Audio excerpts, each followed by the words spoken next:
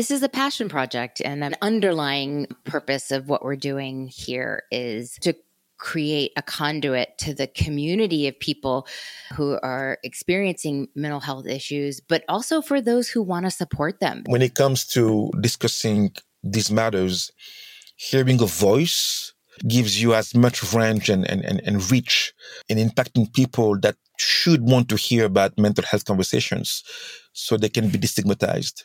I totally agree and love the idea of trying to create a more open space that explores mental health in a way that resonates. Indeed. I find solace in that we don't know what we are doing.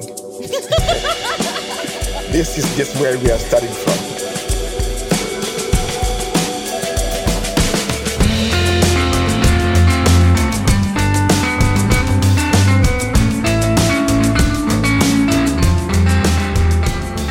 Hi, Clotilde. We're doing it. We are indeed.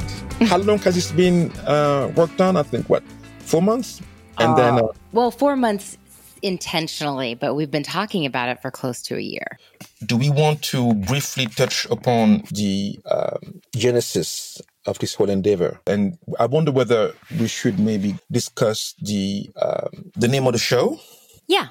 I think we should. The name comes from the idea that when you are dealing with mental health challenges, whatever they are, when it gets really bad and you are really brought to your knees, it's usually in the bathroom or on the kitchen floor. And for me, I found myself not just proverbially there, but literally there on more than one occasion, and just thinking like, there is no bottom lower than this. And when I look up and have that moment of awareness, I guess there's some hope in the idea that if you're in the kitchen, that you can find some nourishment somewhere, even if it's just looking up and it's a refrigerator magnet or the sticker your drunk friend left on the side of the fridge. But there's something there that is going to help you get back up. So I think it was in sharing that with you. We talked about creating something where we could elevate this conversation. An underlying purpose of what we're doing here is to create a conduit to the community of people who are experiencing mental health issues, but also for those who want to support them. Because I think as we've learned, it's not just the people who are going through it, but it's the people who love them and want to help, but don't know what to do. And it's just the idea that we're going to create a more open space that explores this in a way that resonates with not just the people who need it most, but also with the people who can do the most with it. So we're going to explore a lot of that and a whole lot more here on this podcast. And it also gives us an opportunity to talk about what you've been up to with Ayana. Ayana is an app that essentially recaptures a sense of integrity for people who've been neglected by the healthcare system. And we do it in the form of offering access to mental health services. And we do so with an emphasis on making sure that you are being seen and heard. And that usually happens when people can understand you and your culture. So we've put together a product where an algorithm is able to put together a profile based on your gender, orientation, religion, and ethnicity. Develop a profile of yours such that you are able to get a counselor that fits that profile. And the name Ayana itself reflects it in that Ayana in Bengali means a mirror. One of the reasons it was thought of was because one of my dear friends was not able to find a counselor that she could relate to. And I, being a bit of a fixer, said to her, look, wouldn't it be great if there was an app that you could go on and you essentially would download your profile and you would, in a matter of seconds, through a smart algorithm, enable communication with a counselor of your choice. She said, yes, that'd be lovely. And I said, well, let me call you back. And I hung up and went after it quite impulsively.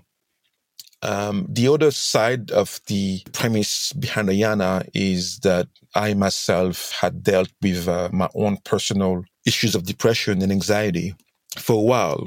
And through working on Ayana, developing the concept and assessing its feasibility and needs, there was a rather cathartic exchange that was happening in that it armed me with the courage of being a lot more transparent, and it was quite self-healing as a journey. And so my trying to help a friend of mine, and that in itself helping me out personally, is what got us to where we are. Why don't you tell us a little bit about why you wanted to embark on this podcast journey? I think there are many ways to achieve what one of my main missions is, which is to destigmatize and educate. But I also think that discussing these matters, hearing a voice can also be even more impactful. And also, exponentially, the goal, I think, if you zoom out, was to develop a way to create avenues that we would use in order to discuss these very important matters.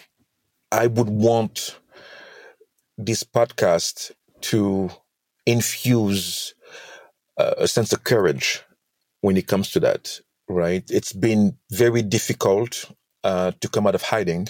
And once you get a taste of what the outside world feels like, you almost want to make sure that people around you also get a taste of it. I love that idea.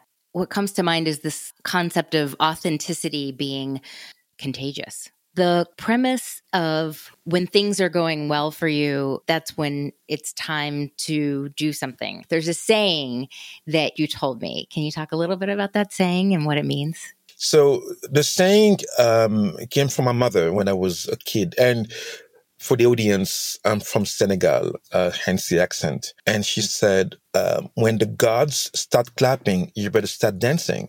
What I took from it was that in life, we tend not to attribute enough credit to outside factors that were responsible in getting us to where we are. At the end of the day, there's the level of humility that you have to exude and realize that you are the sole responsible person for your success. That joy had to be shared with other people, or the gods in this case. I guess I thought, okay, beyond like the humility aspect of it, it's like, now you better deliver. And so this is your opportunity to deliver when the clapping starts. We definitely are not trying to paint ourselves as experts on mental health. We should definitely mention that we will have doctors, therapists, healthcare professionals who are licensed experts in the field who can offer more than the lived experience that we offer. I think, though, everybody should become the expert of their own mental health. And so I will say that I am the expert on my mental health, and I've had a lot of help from a lot of different people who helped me gain that expertise, but maybe that's part of the journey. What else should we tell our friends joining us? So, okay, well, this is the first of many. I find solace in that we don't know what we are doing. This is just where we are starting from. We'll just tell our friends, welcome to the kitchen. Indeed.